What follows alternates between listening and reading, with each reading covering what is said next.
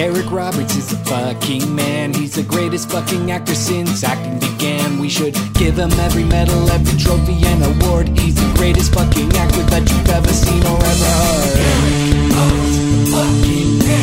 Eric Roberts, the fucking man. Eric Roberts is the fucking man. Eric Roberts is the fucking man.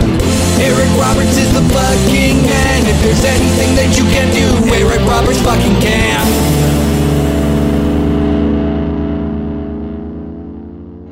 Children of the Night, what music they make. It's Eric Roberts is the fucking man Redux, the world's most beloved Eric Roberts related podcast. I'm Doug Tilley, and joining me as usual is old scratch Liam O'Donnell. How you doing today, Liam? You know, Doug, I'm pretty dang good. You know, Liam, I called you Old Scratch there in the opening, and that's a name that people use for Satan, for the devil. Oh, I thought this was one of your old-timey racial slurs you like to throw at me. No, I keep those off of Mike. Liam, I have a question for you that ties in to the fact that you have a religious background. Okay, sure, go for it. So I called you Old Scratch, again, a name for the Satan, for Beelzebub. Do you believe in Satan?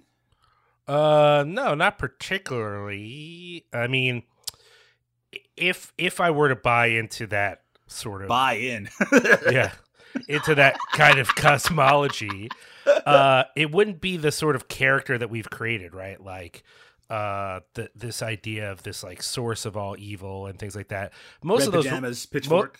Most of those references in scripture to characters like that are just veiled references to like other kings that the people writing the scripture didn't like, you know, and not references to like actual figures. The only story, which is I assume is mostly a metaphor or whatever. Anyway, that I think. Shut up, Liam. Our guest today is a writer and creator of the popular Atomic Elbow wrestling themed fanzine. It's Robert Newsom. How are you doing today, Robert? I couldn't be better. I am excited to be here. Robert, did you want to hear more about what Liam had to say about his belief in Satan?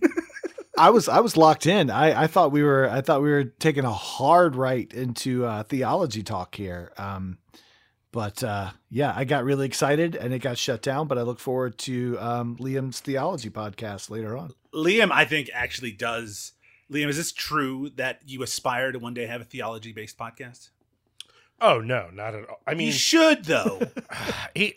Okay. What? Do I think that at some point I would like to use my education for something more than I currently use it for? Yes. But I think a theology podcast, just as a base thing, is not exactly what it would be. It'd have to be something different than that, because that doesn't feel like the vibe. You know what you should incorporate into it? Do you know what you should incorporate into it? I was really like, I'm just not going to say anything, but you got the way you just doubled down. Movies, Liam. No, not Eric Roberts. For the first time, not Eric Roberts. I just feel like all of your podcasts have something to do with movies, so it'd be like that would be the least interesting thing. Well, I know the one time we tried to get away from movies, it didn't work out. We tried to do comic books and it failed, and now I just talk about movies all the time. Well, I think that's it was a non-starter, but there's something there. Anyway, you should massage that idea and come back at some point. But we're not talking to you. We're talking to Robert.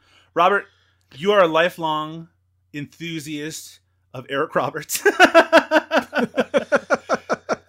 Since childhood. Yeah, since at least the last couple of weeks since you agreed to be on the show. Do you have any memories of seeing Eric Roberts in movies previous to the one that we're going to be talking about in this episode? Oh yeah, absolutely. I was a huge fan of the movie Best of the Best. I love that movie. I still do. I am of the opinion that the only true film genre is illegal underground martial arts tournament. Interesting. And so now I know that in the first Best of the Best, it was more of a above ground legal martial arts tournament. True. But Best of the Best 2 is one of my all-time favorite action movies. Maybe, I mean, if we want to dig down a little deeper, one of my all-time favorite movies. I love Best of the Best Part 2. But I didn't really know much about Eric Roberts other than, oh, he's the guy from Best of the Best. And we used to when I was in high school, I had a friend who worked at the video store. If you showed up 10 minutes before he closed, you could take anything home and just bring it back to him whenever. And Best of the Best was a film that we would take. It was constantly at one of our houses. It was never in stock at the store. Oh. And we watched Best of the Best pretty much on a loop. And so without knowing it, I was being exposed to the truth and the light of Eric Roberts. Looking over his filmography before recording this episode, there's not a lot of other Eric Roberts films that I've seen. No, but I have seen his 2 Best of the Best movies, and he does have the distinction of being in the best of the best. We hear, because there are other Best of the Best movies that don't feature Eric Roberts, not worth talking about, particularly on this Eric Roberts themed podcast. But the thing about, we do have guests occasionally who are most familiar with Eric Roberts from the Best of the Best films. And because of that, they think of him as an action type guy. When, of course, I mean, since you've gone through his filmography a little bit, looking at it online, there's not he's done a lot of action movies, but he's not really an action guy, and that's not where he cut his teeth. So he's multifaceted. That's what we like to say here on Eric Roberts is the fucking man. Before we jump into a little bit more Eric Roberts news, or all of the latest Eric Roberts news, I should say, can you tell me a little bit about Atomic Elbow, Robert? I want to hear more about it. The Atomic Elbow is a professional wrestling fanzine. I've been doing zines in one form or another since the actual 1990s. And about 11 years ago, I started doing this fanzine about professional wrestling, and I can't stop doing it. Mm-hmm. So I've just continued it, and now we're on the newly published issue 39, and we're going to hit 40, if not this year, then early next year, and keep going from there. It's something that is always interesting to me to talk about or write about, I guess, but I view it more as a conversation because I'm not really, it's not academic writing for goodness sake, but yeah, just to sort of look at wrestling and see how it links up to all aspects of culture, which sounds kind of high-handed or whatever, but it's not. It's low-falutin. If it's falutin at all, it's falutin lowly. I'll take whatever falutin I can get. Yeah, I want to. Usually, I save all the plugs till the end, but I always figure, Liam, that people, as soon as they hear us mention plugs, they just stop listening. So I'm gonna cut the format a little bit. Robert, if people want to check out Atomic Elbow, what's the best way for them to do so? It's all available through Big Cartel site because I'm lazy. It's theatomicelbow.bigcartel.com. None of the writing that I do for the Atomic Elbow makes its way online. It is a print only publication. I think it's important for some things to remain on paper. Sure. So it's $5 and it comes with a money back guarantee. If you buy it and you don't like it, you get in touch with me within 2 weeks and tell me that you didn't like it, and I will give you your money back. Yeah, but you know what I would say to those people? Do you know what I would say, Robert? Oh, I'm sorry. What would you say to those people? I'd say you should shove it up your ass. Well, no one's done it yet. No, of course they haven't. No one's asked for the refund yet. But that's what you should lead with that, actually. Like there's a money back guarantee that no one has had to take advantage of, because once they get it, they realize the quality is so high that they would be a fucking fool to ask. That's right. 100% satisfaction rating. Also, it's $5. What are they going to do? They're really going to come after you for $5? Cheap. It's like half a burrito. Yeah, half a burrito, right? Just eat it. Eat the burrito. Eat the half the burrito. Of course, we'll put a link to that in the show notes as well. But now we need to take a look at all the latest Eric Roberts news on The Roberts Report.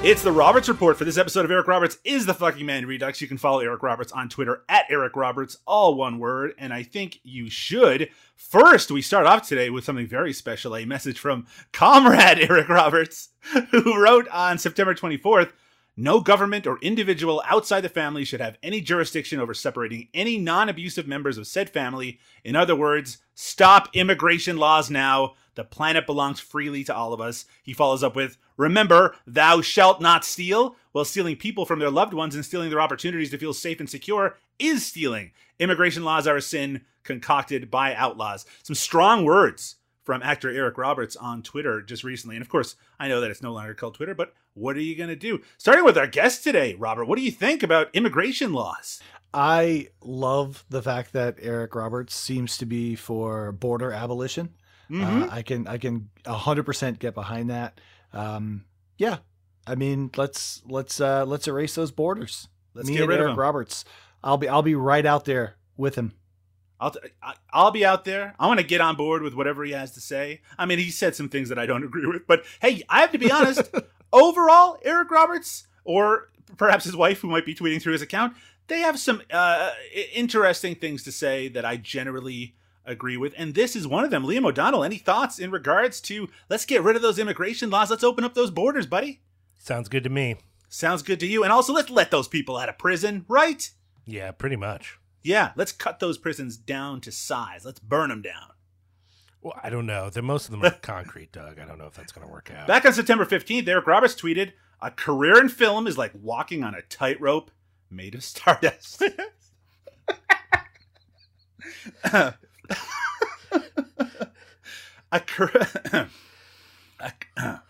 A career in film is like walking on a tightrope made of stardust. Actually, he spelled it stardust here, but I'm pretty sure he meant stardust. I'm going to stick with you for a second, Robert. Now, I imagine you're a fan of movies. Would that be correct?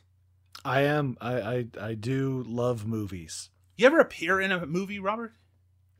No. I've never been in a movie, but I did ruin a shot of the Tom Green movie Road Trip. Oh, now tell me more. I am very interested in this. Road Trip, which I have not seen. I have many times. It was filmed on the campus.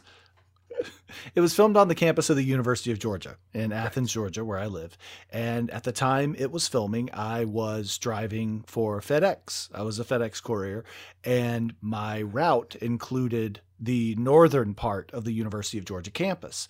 And I was going about my business, just having a normal day at work, and walked through what I thought was a crowd of students and heard a very loud voice scream, "Cut." And all of the students walked back to where they had initially come from. I was dressed in a FedEx uniform, which is covered with logos. And apparently the presence of these uncleared corporate logos in the shot had ruined the take.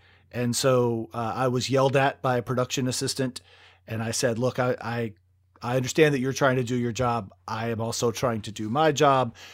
If you let me into this building to deliver these 2 packages, I will walk out the back door and not come back out through your shot. So that's my brush with stardom. It sounded like you were being pretty reasonable.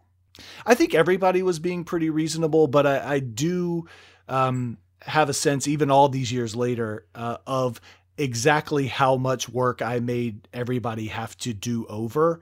And that's always frustrating, regardless of what your job is. You didn't know. So. That's not your fault. But also, do you know who you probably made mad? I hope Tom Green.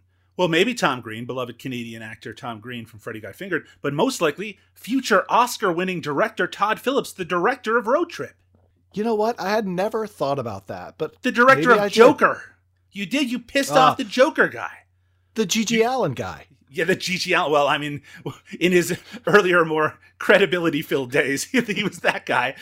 But now he's the Joker guy. I guess it depends on what kind of credibility you're talking about. Liam, I'm going to move over to you for a second. Have you ever ruined a shot, except for the one in Creed that you appear in? That's true. I think I did once because I've seen some filming in Philadelphia before, and sometimes it's gone well. But one time when I was walking down Broad Street, a PA was desperately trying to keep a crowd from crossing the street so that they could get this shot. And I, like many people, did not notice that this person existed. Like, people were basically ignoring them and just walking past them. And so I just kind of followed the crowd and only even noticed that this was happening when they particularly stepped in front of someone really trying to get them to stop, and this person started like losing their shit on them, and I turned around to be like, what's even happening back there? And I saw the person who was getting yelled at, walkie-talkie and clipboard, and then I looked around and suddenly I realized that across the street there was a camera, and I was like, oh, did we all just ignore this poor PA in the most Philadelphia way possible, where we just didn't even notice someone was trying to stop us? I felt really bad. So I'm sure I ruined that shot, but I got the feeling that I was so far back in the group of people that were just ignoring them that someone else had already ruined the shot before I even got there, which is my way of sort of absolving myself of guilt, Well, Liam, your story was great, and I'm sure we're all very entertained by it, but what was the name of the movie that was being filmed? I have no idea. I still don't know. I have no idea. Bro, that's what I'm trying to tell you. If I had known they were filming, I wouldn't have even been walking down that part of the street, so I wouldn't get stopped. I had no idea they were filming. I'm not leaving this fucking spot until you tell me what movie this is. No. What year was this? 2010? 2009? Something like that? I was going to be like, for a minute, it's like, well, definitely they were filming. Like, I could fucking guess from here in Philadelphia. Yeah. Liam, but just going back to Eric Roberts, the topic of this particular podcast, is a career in film like walking on a tightrope made of stardust? I'm sure it is. He would know. He has a career in film for quite a while. Am I gonna disagree with Eric Roberts about filmmaking? I think one of us has more experience than the other. Well, speaking of disagreeing with Eric Roberts, Liam, what are your thoughts on? Don't do this to me right now. Do not. Liam, what are your thoughts on popular entertainer Michael Jackson? He's a musician. Complicated figure, Doug. Complicated figure. A little hard to talk about, so let's dive into it. Eric Roberts, back on August 22nd, said, "Thank you, CNN, for covering the hashtag Michael Jackson trial decision. Thank you, courts, for moving ahead with the trial. With the abuse he suffered at the hands of his monstrous father and his silent mother, the brilliantly talented Jackson had no chance of mental stability." Followed up with, "He couldn't help himself past his sexual power compulsion, victimizing male children through garden variety confusion, grooming, and implied threats. But dropping the denial will allow Jackson to posthumously greatly help other children." Liam O'Donnell, Eric Roberts has some thoughts on Michael Jackson and his weird sexual deviancy. Any thoughts about that yourself? Not particularly, Doug. But give us a few thoughts. Now, Michael Jackson was accused of some pretty heinous acts. Yes. Really unpleasant stuff. Would you want to actually tell us a little bit about that? No, I don't. It's bad. It's bad stuff. Yeah, it's terrible. And you know what's also bad? You cannot bring that stuff up on social media because people will be upset at you about it. Well, I think there's a real feeling of defensiveness around African-American celebrities. Right, reasonably so. And I understand that because we live in a white supremacist world, so I get it. But I think the evidence against Jackson might be a bit undeniable at this point, though I do wonder, sort of like, now that he is gone, like I don't know the details of what is being resolved at this point. Me either. I have no idea what he's actually like. I don't really know like what is going to happen. But I do think that I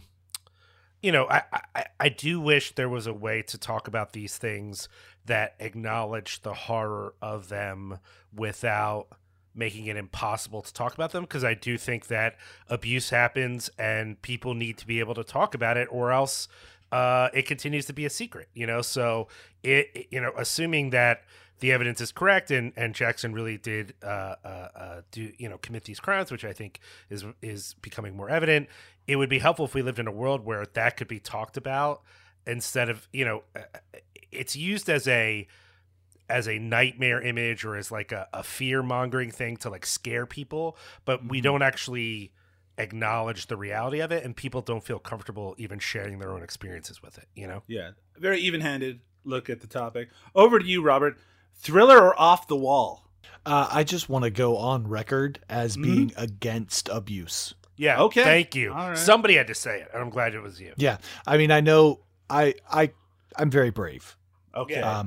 I don't want to take. I don't mean to be taking a devil's advocate position here. No, of course, and we certainly aren't making light of the fact that something terrible was talked about here. We are making light of the idea that Eric Roberts wanted to chime in on the subject.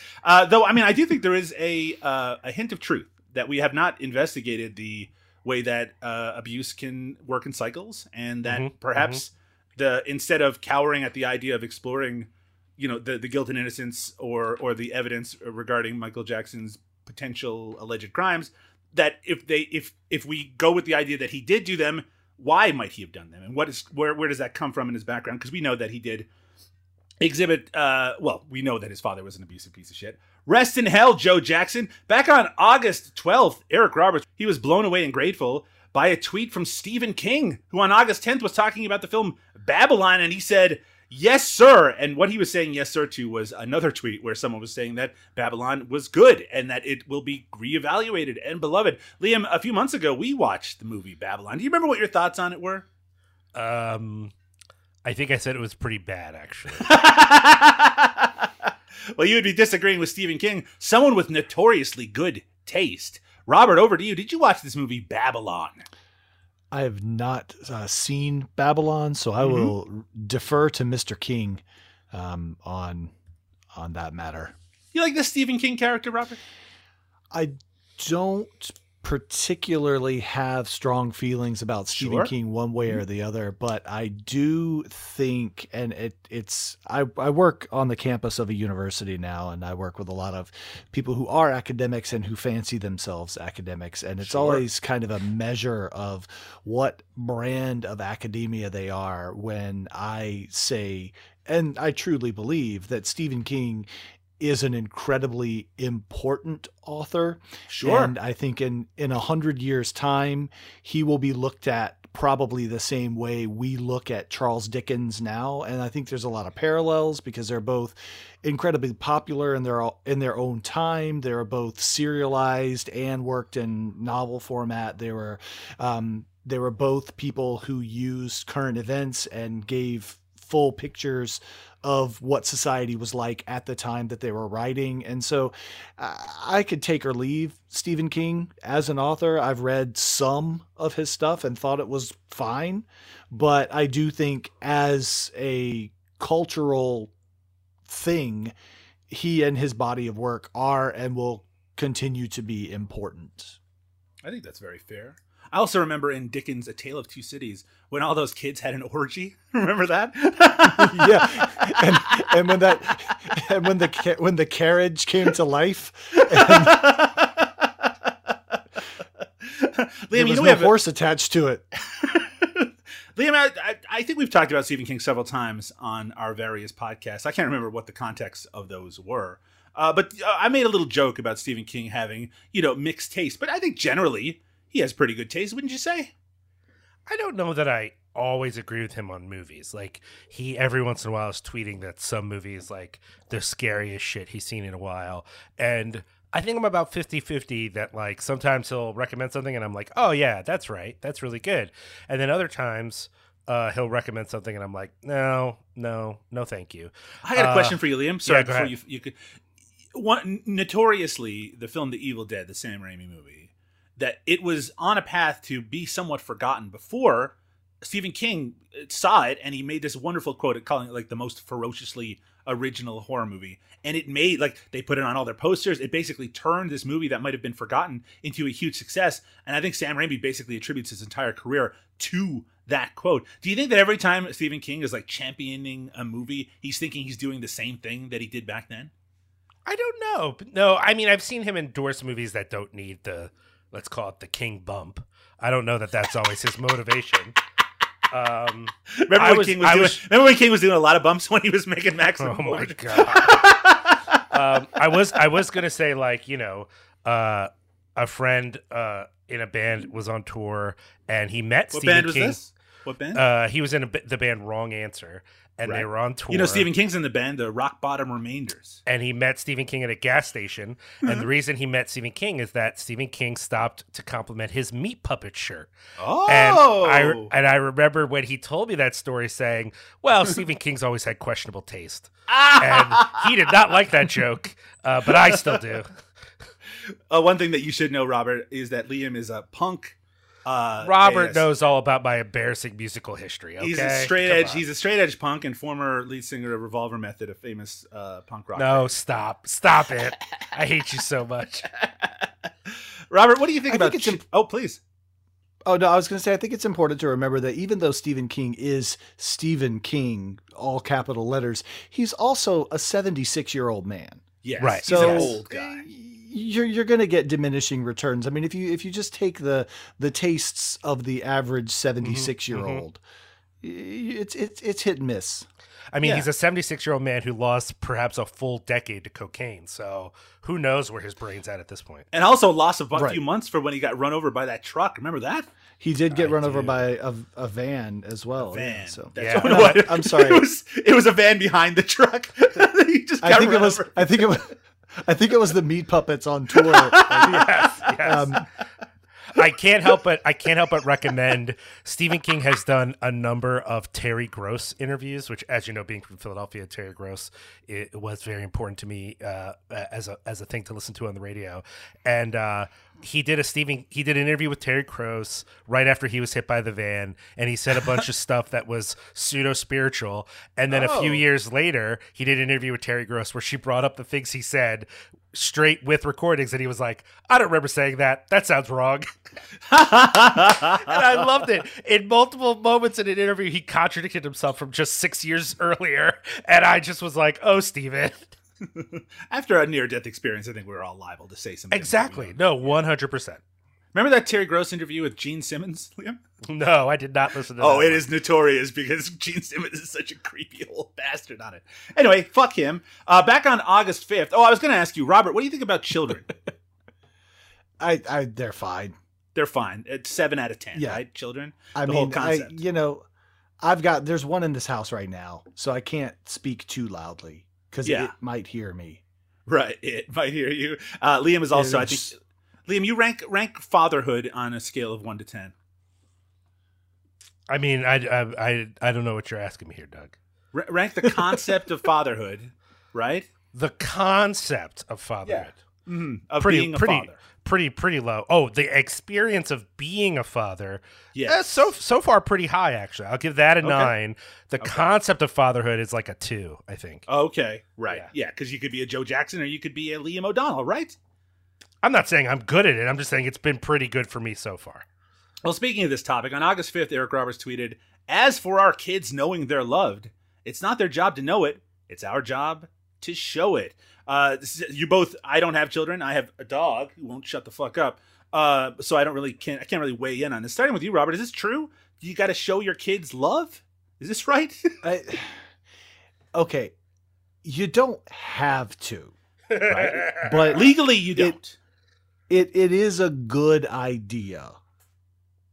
From at least the leading scholars in the area say that it's a good idea. Dr. Spock. But again, we were speaking earlier of Michael Jackson, and so again, you don't have to, but it is a good idea. Okay. Now, to get the other side of the of this argument, Liam, is it a good idea to show children love? I mean, I try not to, but I can't help it, man. You're being a little funny now. You're being a little Joker. You're being a little Todd Phillips. literally, just the other day, I was giving into something Maeve wanted, and I said, "I'm too nice to you. I got to learn to be tough and say no more." And she said, "That's never going to happen. Don't pretend." So that didn't feel good. Liam, recently on MovieWeb.com, there was an interview with Eric Roberts all about his upcoming film. I guess maybe it's actually already out. It's called My Last Best Friend. And in that movie, he plays 2 roles. He plays, I don't know if it's twins or something. I didn't really read it. But we've seen him play 2 roles before in a couple of those Stalked by My Doctor movies. Remember that? He plays laid back Beck and regular 3 Beck. roles. 3 roles. 3 roles. I mean, he is a multifaceted performer. But in this interview, he's asked, what are his favorite acting roles that he's ever done. Probably not a question he's ever been asked before. He says, as a response to this, I can give you 6 or 7 movies that answer your question about what roles stood out for me. He shared about his own personal best. He says, that's 1978's King of the Gypsies, Star 80, Runaway Train, It's My Party, Love is a Gun, The Pope of Greenwich Village, and Purgatory. Those were the hardest movies I made as an actor and the most fun because they were the biggest challenge, especially Star 80 and The Pope of Greenwich Village. They were so far away from what I am, but they were such good stories with such good directors that I had to do them. I'm really proud of it. Can't help but notice, Robert, he did not mention Best of the Best on that list. What do you think about that? I understand that it may not have as special a place for the stars. Well, you know what? It probably has a pretty special place for Philip Ree. Yeah, I think he's pretty going to be honest. Proud of it. But I think had you asked Philip Ree that same question, I think Best of the Best might have come up early and often in that conversation. So maybe Eric was just being nice and saying, this is Philip's thing. Let's let him have it. I mean, that's very fair. They seem to still have a pretty positive relationship. Liam, this is basically the Eric Roberts canon, right? He's put together the list of his biggest and best. If you needed to add one more movie to that list, what would it be? That short film that we watched, that we Paul's Case. Paul's Case. That you brought up to him on stage in front of a bunch of people. I did. And he was, I think, actually kind of impressed. We had actually seen it, but he confirmed that he thought it was really good. And I have to agree. I do think it's one of his better performances. I kind of want to think of something more modern. And the only thing I can think of that I thought he was really good in that's very much of today is The Righteous Gemstones, which I still think he was really good on, Yeah. I'm kind of surprised he didn't list The Dark Knight simply because it's such a... it's so short, though, man. It is. It's a small part, but it's not like it's not so small that people forget that he's even in it. I mean, it's a pretty significant part. Yeah, but he's like the star of these other. You know what I mean? True. Like, although, how about The Ambulance? Wait, he said Purgatory, right? I don't know that's that. Right. That's one of the ones I haven't seen. That's the Western. Yeah, it's a Western that we covered on the early. I gotta days watch of the show. it. I gotta watch it. I guess so. I also wish that he brought up La Cucaracha, another very good Eric Roberts. Oh, that's right. I loved La Cucaracha. That was very good. Recently added to the ever-expanding Eric Roberts filmography is the 2023 horror film Seance Games Metaxu, described as social media stars unite to play Metaxu, an online seance game, only to find they have unwittingly unleashed the gates of hell. Directed by Tane McClure, a prolific actress who also played Reese Witherspoon's mother in Legally Blonde 1 and 2. And if you're wondering if she's the daughter of the legendary Doug McClure, she is. Eric Roberts plays Demon in the movie, and Tane McClure herself plays Anna, the ghost of the red-haired woman. And if you're wondering if this movie is an award winner, the answer is yes. At the Accolade Global Film Competition, it managed to win Best Film Feature, Best Direction, Best Women Filmmakers, Best Actor Leading, Best Actress Leading, Ensemble Cast, Script/Writers, and Best Supporting Actress. I guess it basically won every award at the Accolade Global Film Competition. With that in mind, with it being an award winner, Robert, what do you think about this movie, Seance Games Metaxu? I don't normally go in for films that are obvious award bait, but I'm going to have to seek this one out. I mean, the Accolade Awards, you can't argue with a pedigree like that. So I'm excited to see it. It swept the Ackies. Which is what I'm going to call the Accolade Awards.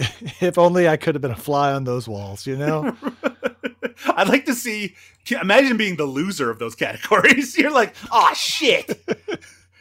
You got to go to the Monaco Streaming Award that Michael Flatley won for The Wonderful Blackbird. Liam O'Donnell, this movie, Seance Games Metaxu.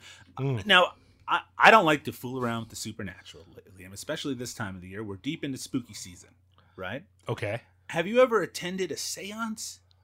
Have I ever attended a seance? No, I don't think I have. Have you ever been in the presence of someone channeling a person? No, I've seen like fortune tellers, and I've been at like tarot card things, but never someone claiming to like be in actual contact with the dead. Right. Right. How about you, Robert? You ever been in contact with the dead or with someone who was in contact with the dead?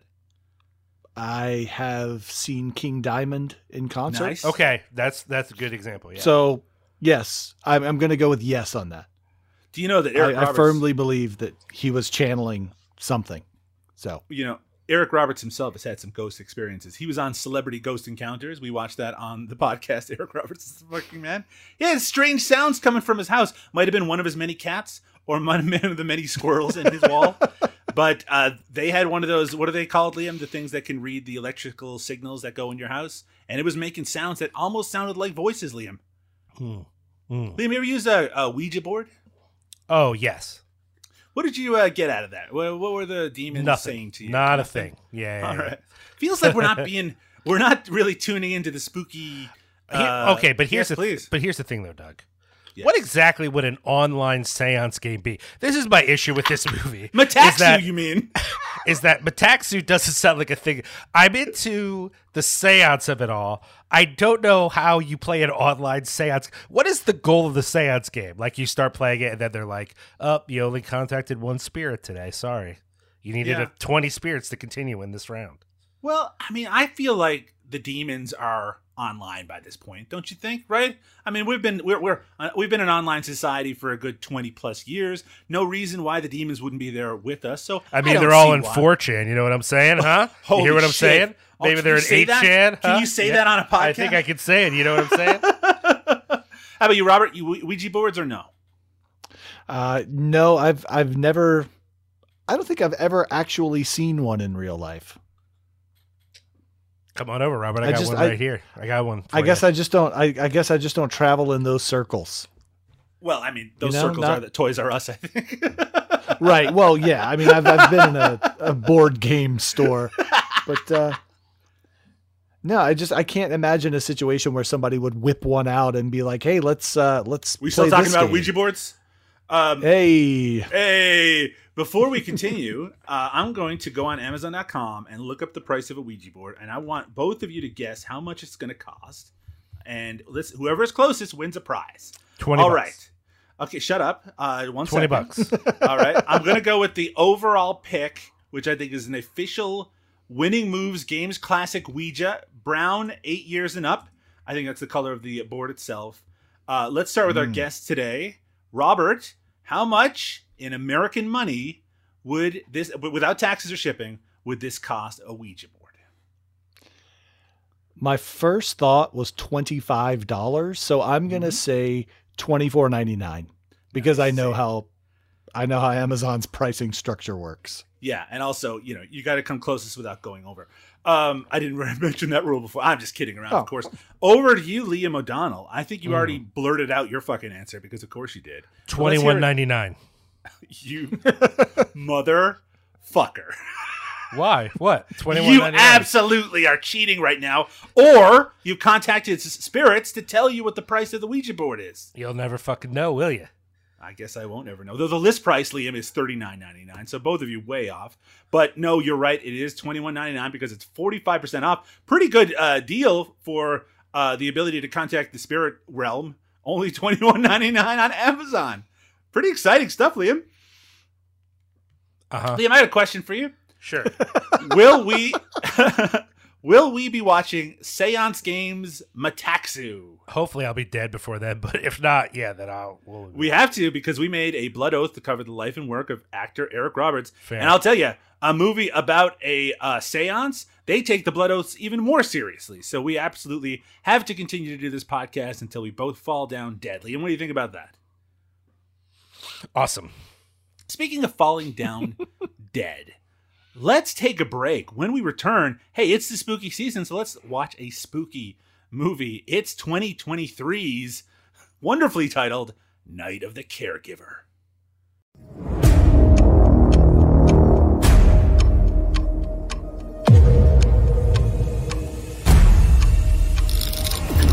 Part of a caregiver's job should be good company, and you certainly are that. You okay? I keep dreaming things or seeing things. I don't know which it is. I don't believe in ghosts. Sounds like they believe in you.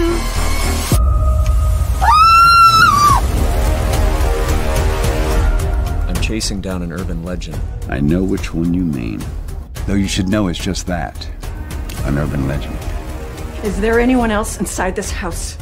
There's nobody here but you and me.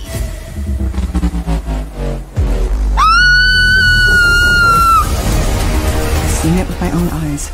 It wasn't a bad dream. It's not my imagination. I'm telling you the truth. Julie!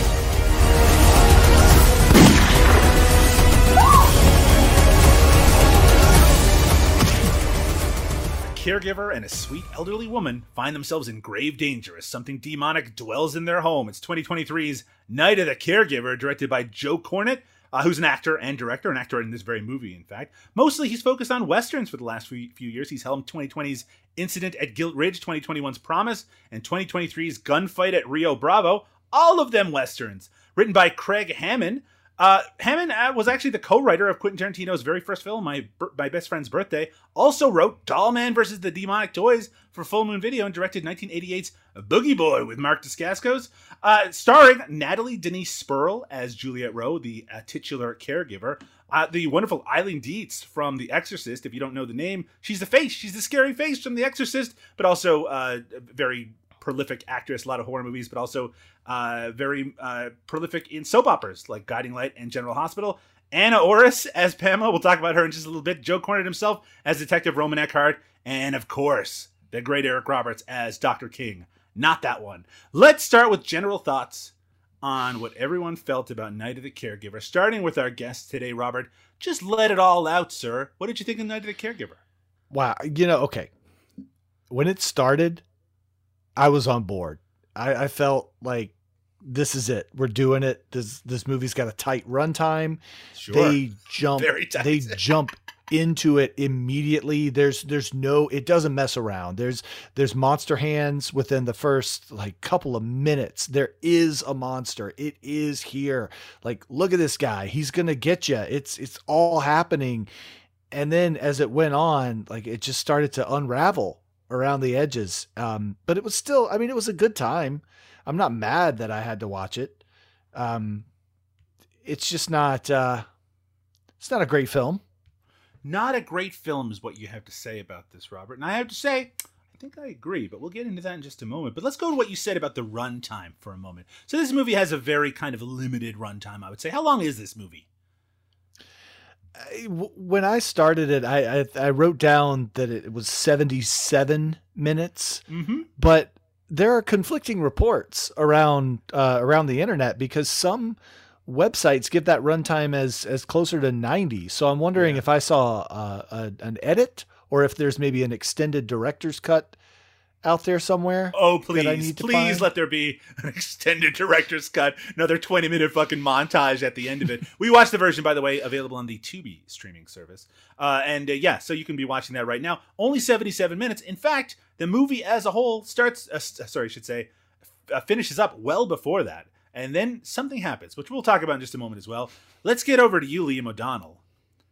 You did not involve yourself in the choosing of this movie. The movie was chosen by our guest from a option of 3 different horror movie because we're in the middle of the spooky season. So you didn't know what to expect. 2023 horror movie. I'm sure you were excited. What did you think of Night of the Caregiver?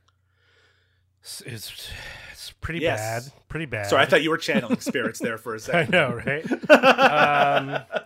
It is a noticeably low budget film. But a noticeably low budget film doesn't have to lack as much creativity as this movie lacks. And for a movie that seems to hinge, as far as its horror, on one kind of semi-effective makeup effect, they really don't bring it in till the end. And before that, there's just a lot of awkward talking, and then one clawed hand. And that's about the movie is let's cut to here, let's cut to there. There's the spooky hand. And then she wakes up. All right, that's good. That's a bit, And it felt very much like we had a premise to some extent. And then there just wasn't an idea of where to go with it. It's a lot of just the woman who needs a caretaker and the caretaker just being weird with each other.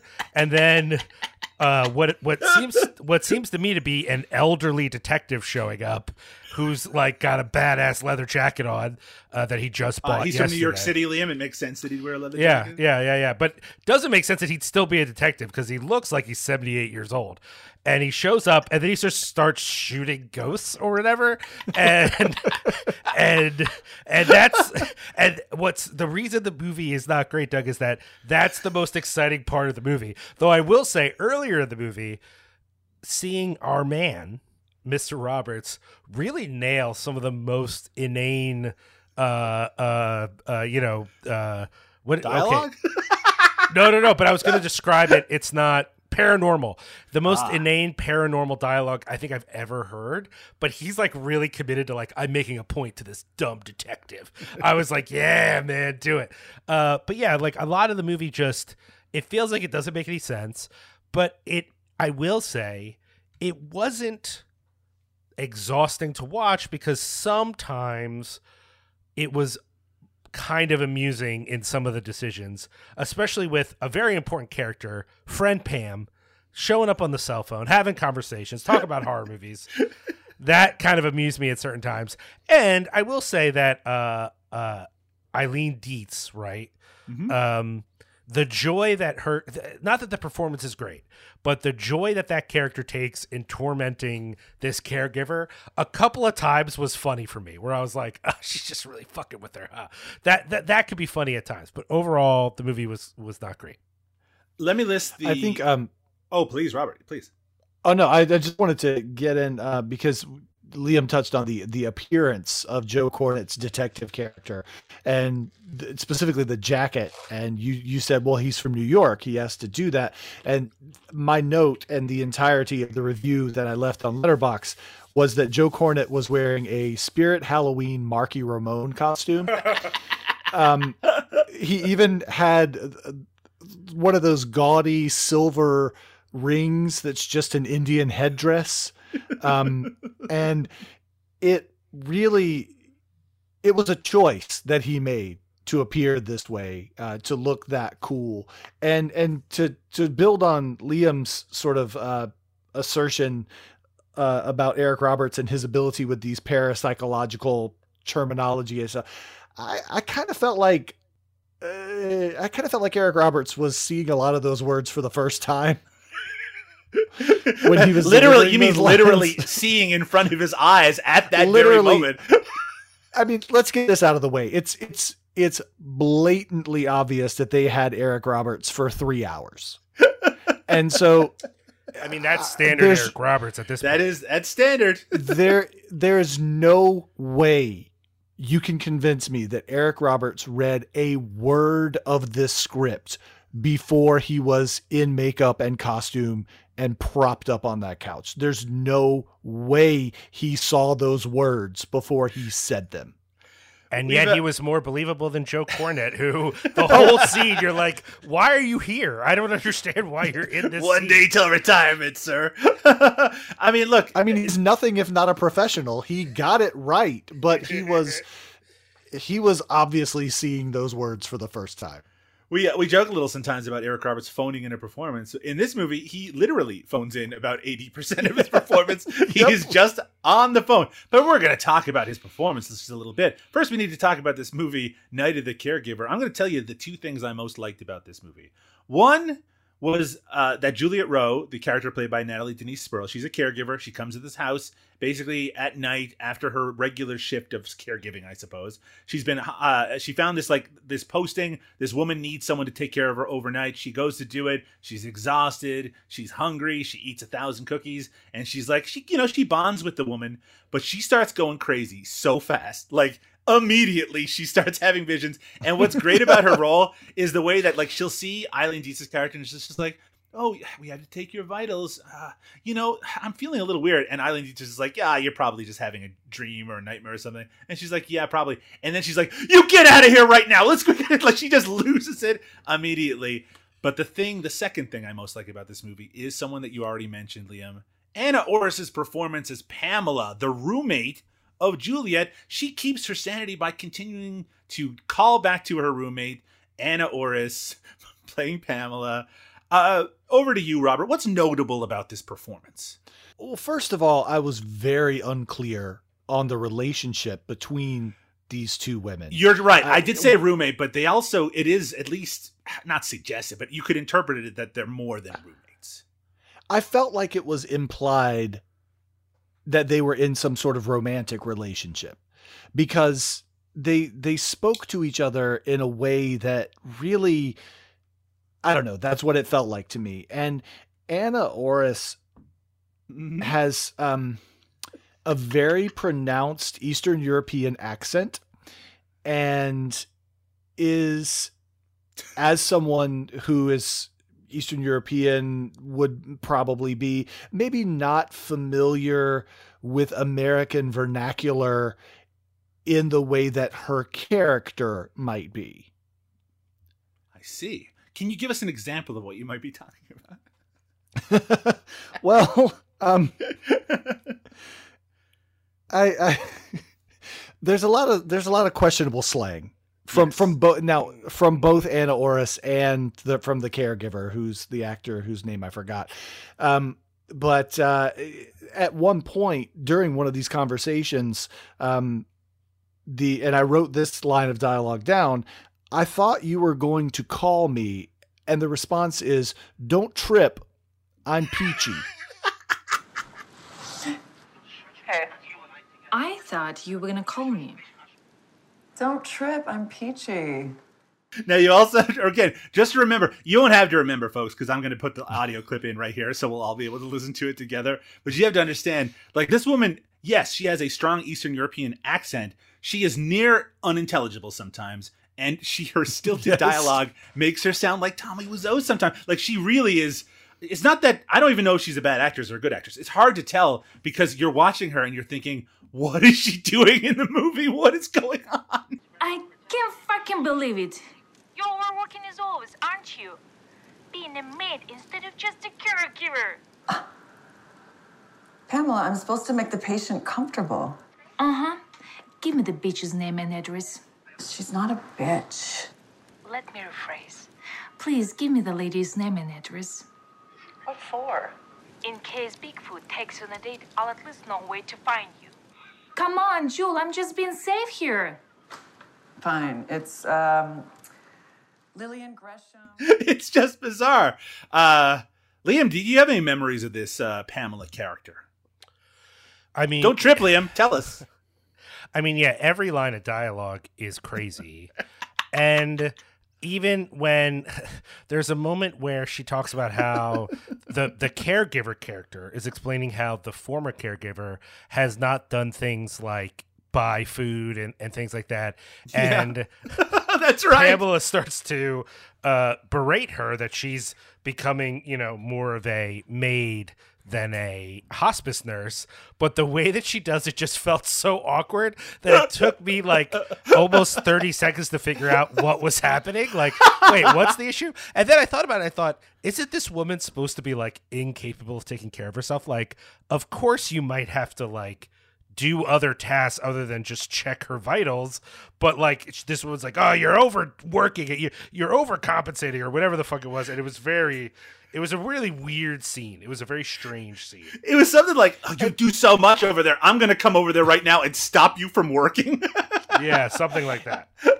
And it's just like it also, and maybe this is part of a discussion we can have later as the plot unfurls, but I know Eileen Dietz is an elderly actor, but she's in too good of a shape physically for me to buy her as, and I know disability and disease manifests in a lot of different ways, physically, mentally, whatever, but I just didn't buy this woman as someone who needed 24-hour hospice care.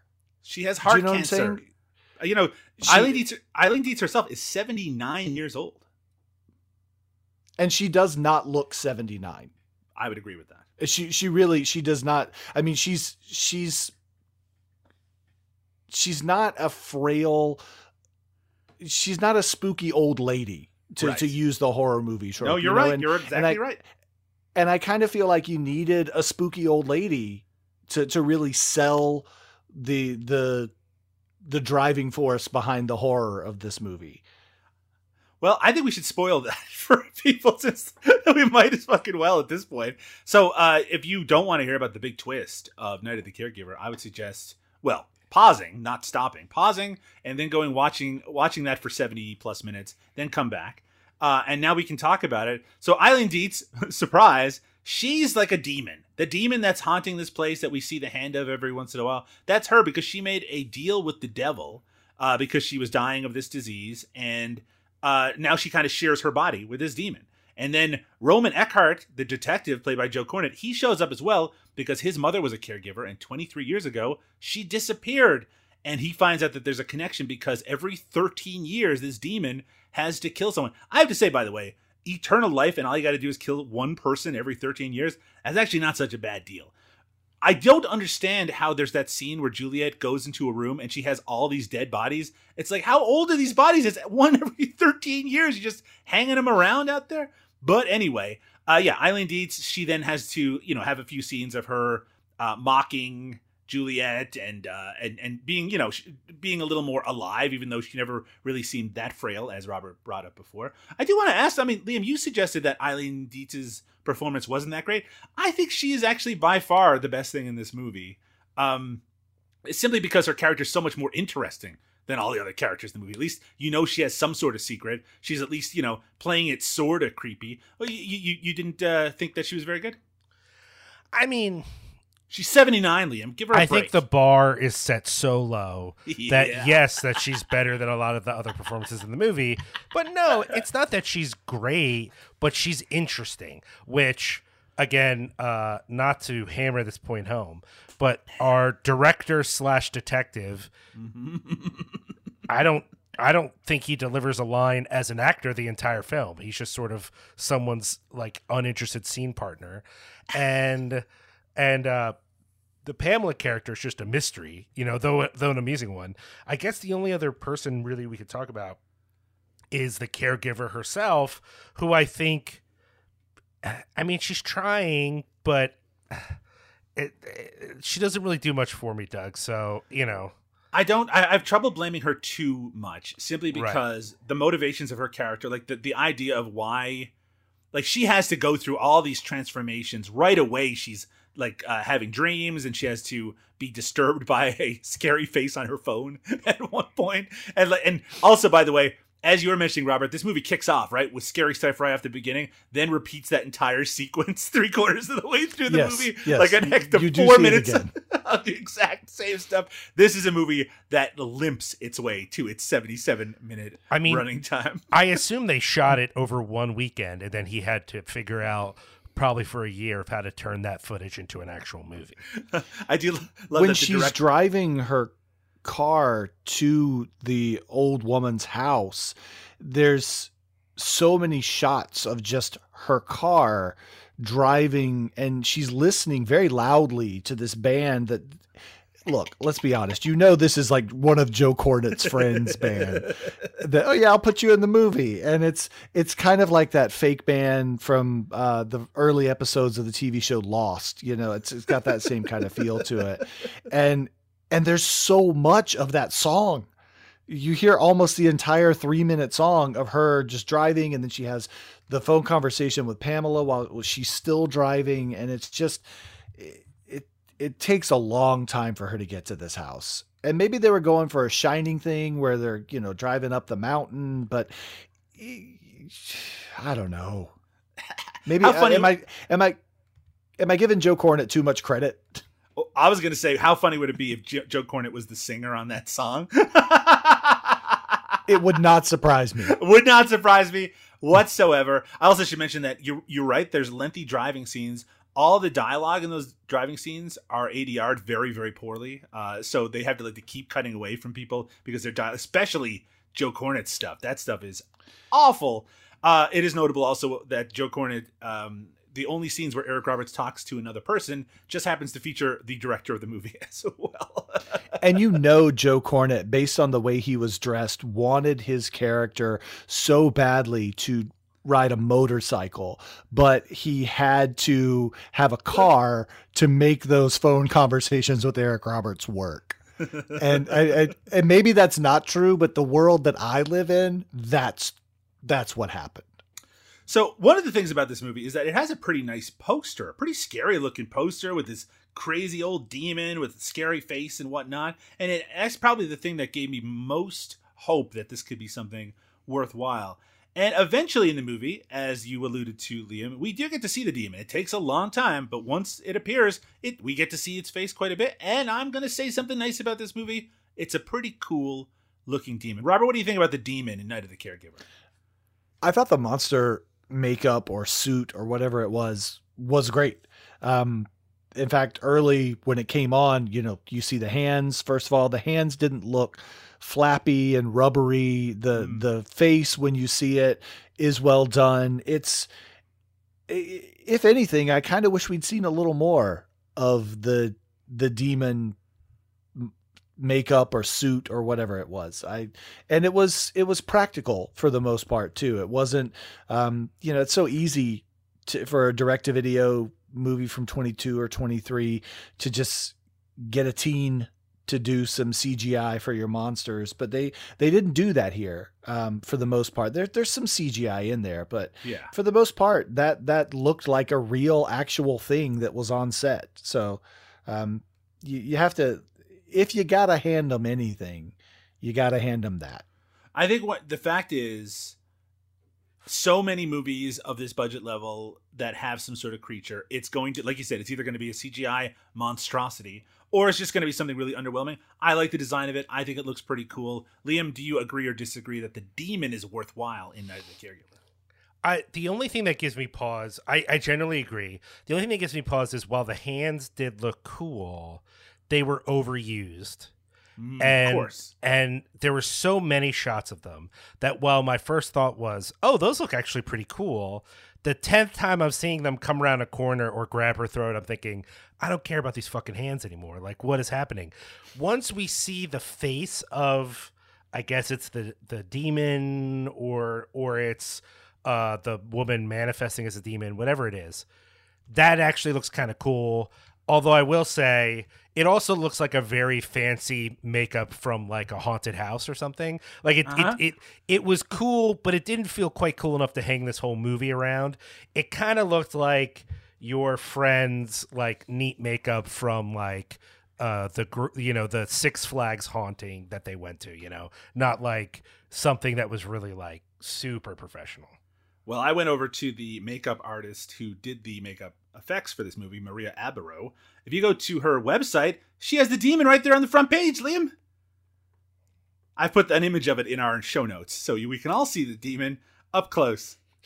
I will say, seeing it directly without the camera sort of moving around, it's a little less cool. I agree. I think that it kind of makes me think like, oh, well, actually, the camera work wasn't that bad because they really only show you enough of it, the face, most of the movie that you go, okay, well, that looks, it's not a rubber mask and it's not nothing.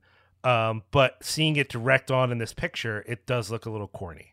I kind of like that it's kind of brought to life without the rubber appliances. I mean, there are something there, but like that it's mostly just a lot of like contours and sunken face effects and things like that. I think it works in the context of the movie. And Liam, you can't tell me that if you woke up in the middle of the night and you hear a little tap, tap, tapping, and you open your eyes and you see that scary monster face, you would be shitting bricks, sir.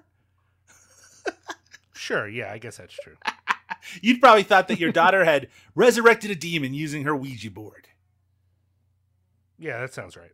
Robert, what do you think about the makeup effect now that I have an image for it in our show notes? I don't know if you have that in front of you at the moment. I do. And yeah, I mean, I get it. There's a reason that they don't show the monster in full light in most movies. And it's fine. It's fine. It looks like one of the monsters that would be in the background of like Black Roses or a John Carl Buchner kind of thing. It's so very true. Much in that same vein, but instead of doing it with like wet latex, it's all like mostly makeup instead of, rubber with KY jelly spread all over it.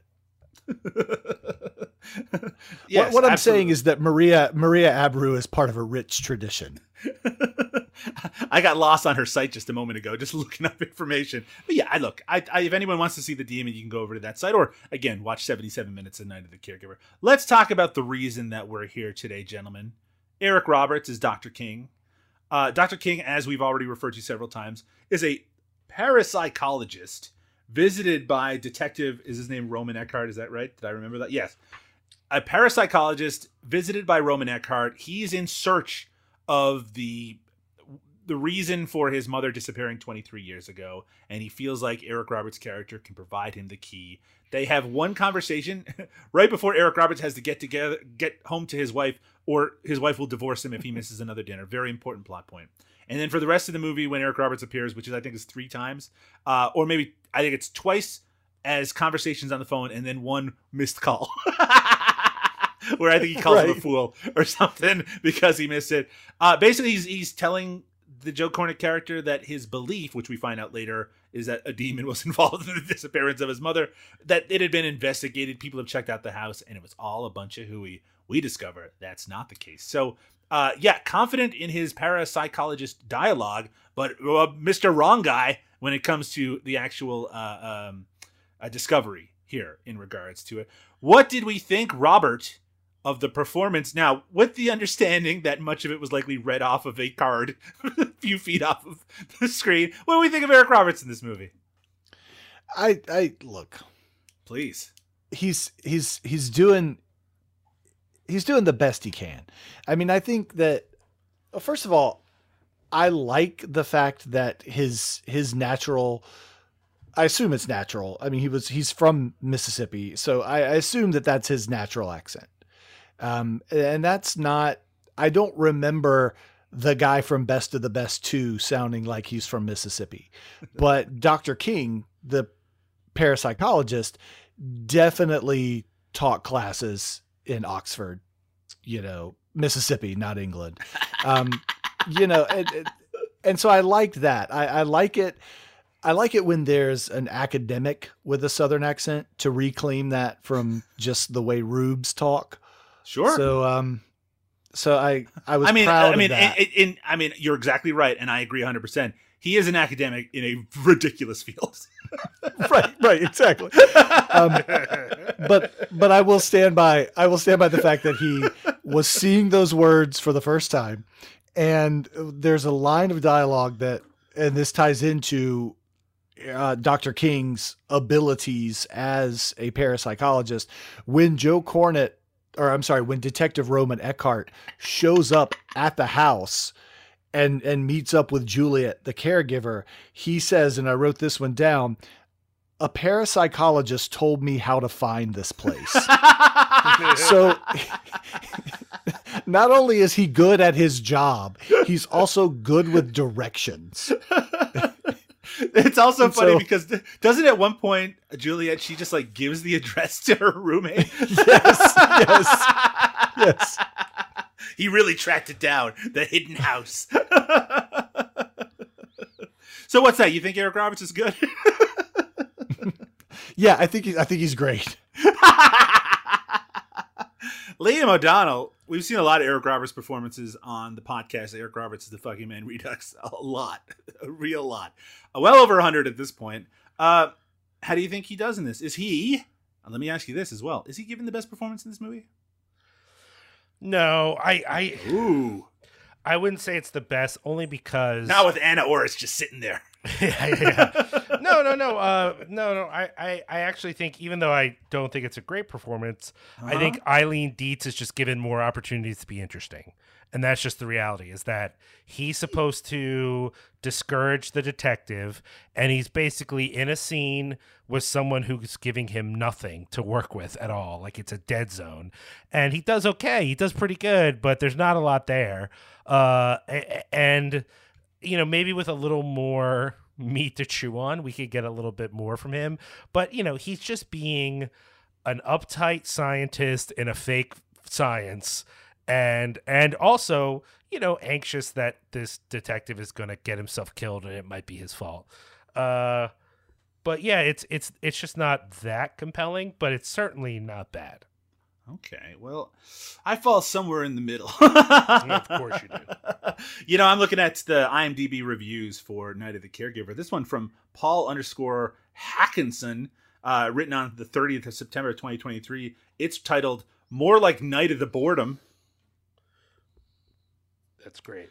So Eric Roberts is the star of Night of the Caregiver from 2023.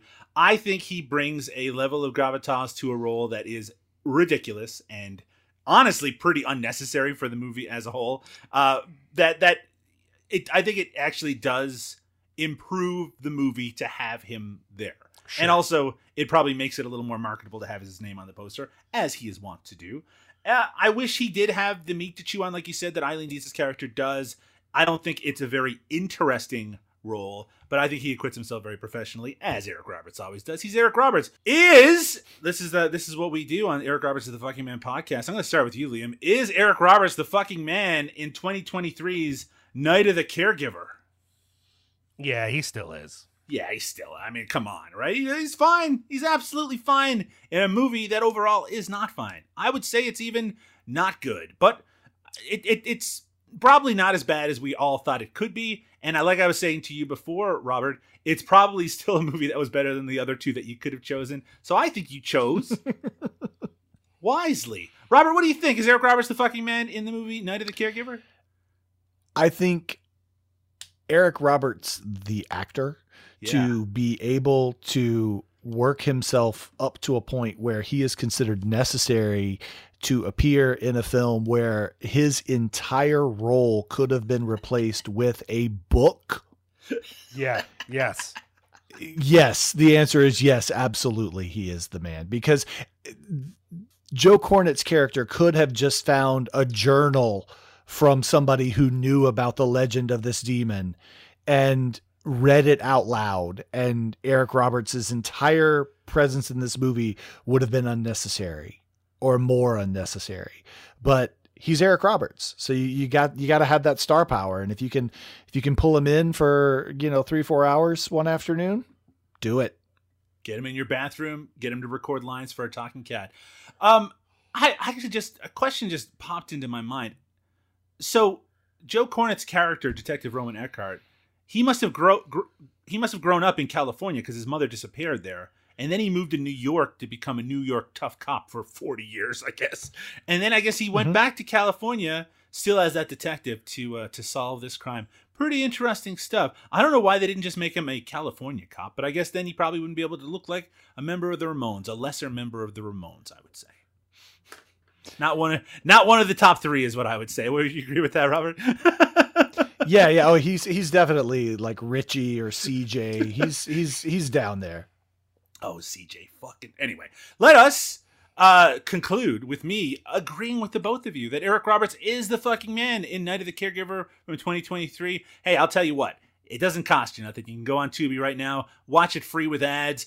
Probably even with ads, it still will not be 90 minutes, and that is a boon to this movie. I don't know if I actually mentioned it on microphone, but even though the movie is 77 minutes long, this fucker ends at the 63-minute mark, has a 4-minute bizarre montage of just shots of things in a house. Doesn't make any sense. It's insane. And then it cuts to 7 straight minutes of closing credits. Folks, this is one of those things where they have a script written by the writer of Dollman versus the Demonic Toys that somehow didn't even just scratch the 60-minute mark, and then they had to get everything up to 70 minutes. I already mentioned there's a whole opening sequence of the movie that plays twice in the movie. Night of the Caregiver, it's something else. Why don't you give it a watch? Tell us what you thought on the Eric Roberts at the Fucking Man website over at cinemasmorgasbord.com. Robert, I want to thank you so much for taking the time out of your busy schedule to watch a terrible Eric Roberts horror movie with us and to talk about his life and work. We've already talked a little bit about where people can find and buy copies of Atomic Elbow. Where can people find you on the internet? I am still on the social media platform known as X for the time being. If things start, if somebody starts charging me money, I'm jumping ship. But right now I'm Atomic_Elbow over there. I am second period on Instagram. The Atomic Elbow has an Instagram thing that I rarely use. And I'm also on Blue Sky at Atomic Elbow, no underscore, because you can't have those over there. So that's fun. Oh, and I'm on Letterboxd as well. Hell yeah. All right. Atomic. I think my Letterboxd name is Atomic_Elbow. That's what it is. Yes, the underscore is present on Atomic Elbow at Letterboxd. Go over to your account right now and find out what your top 4 is so we can announce them to everybody here on the podcast. Your top 4 films. Not best of the best. I'm very disappointed to see that. It is indeed American Ninja 2, The Confrontation, 9 Deaths of the Ninja, Revenge of the Ninja, and Super Ninja. So if you like those 4 movies, you're going to want to follow Robert on Letterboxd. We'll put all those links in the show notes. Of course, Liam O'Donnell. At the time this episode gets released, I believe that we're still going to be in a spooky enough season that people are going to be enjoying the Halloween-themed content over at Cinepunks. Why don't you tell us a little bit about that? Well, we've got a series called In Defense Of, where people are, basically endorsing underseen or underappreciated horror movies to you, the reading audience. We've got a number of features of people sharing their introductions to horror as a genre. Sorry. Jesus Christ. Professionalism, please. I hate you so much. Get a cough button over there. Of people. Am I going to be able to cut that together? Let's start the beginning of the sentence, sir. I don't remember what the beginning of the sentence was. Hold on. We also have a series of pieces of people sharing what their introduction to horror was, including our co-host on the Joe Dawowski podcast, Julia Marquesi, talking about Pet Sematary, and our friend Michael Veers talking about Frankenstein and me or something like that. I forget what the name of that movie is. And there should be more. I have a piece that should be going up somewhat soon, but it was delayed by stupid life stuff that's gotten in the way of me finishing it. But hopefully we'll have some more things going up, and special episodes of podcasts, people talking about all kinds of spooky season stuff, including the return of Twitch of the Death Nerve, where they share some of their favorite lesser known slasher movies. They give a list, and there are some great selections on there, so check out that as well. What are all the ones that they list? Tell us all of them right now. Oh, that sounds good. Yeah, I'll do that.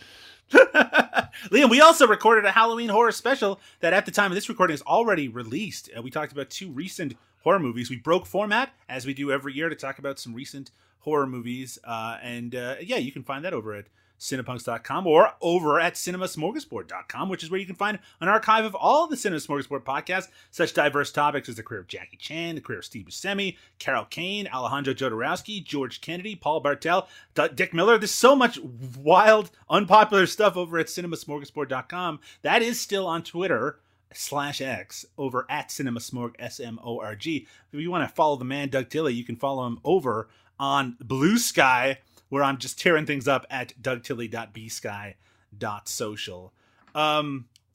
Is that everything, Liam? Where can you be found? Did we talk about that?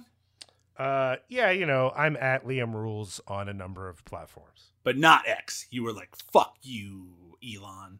Yeah, basically. You can find Cinepunks on all of your social media locations of choice. But for now, gentlemen, we need to take a little break. We need to relax back into the spooky season for a little bit longer. We're going to be back very soon with another Eric Roberts classic. Good night, everyone. Night-night.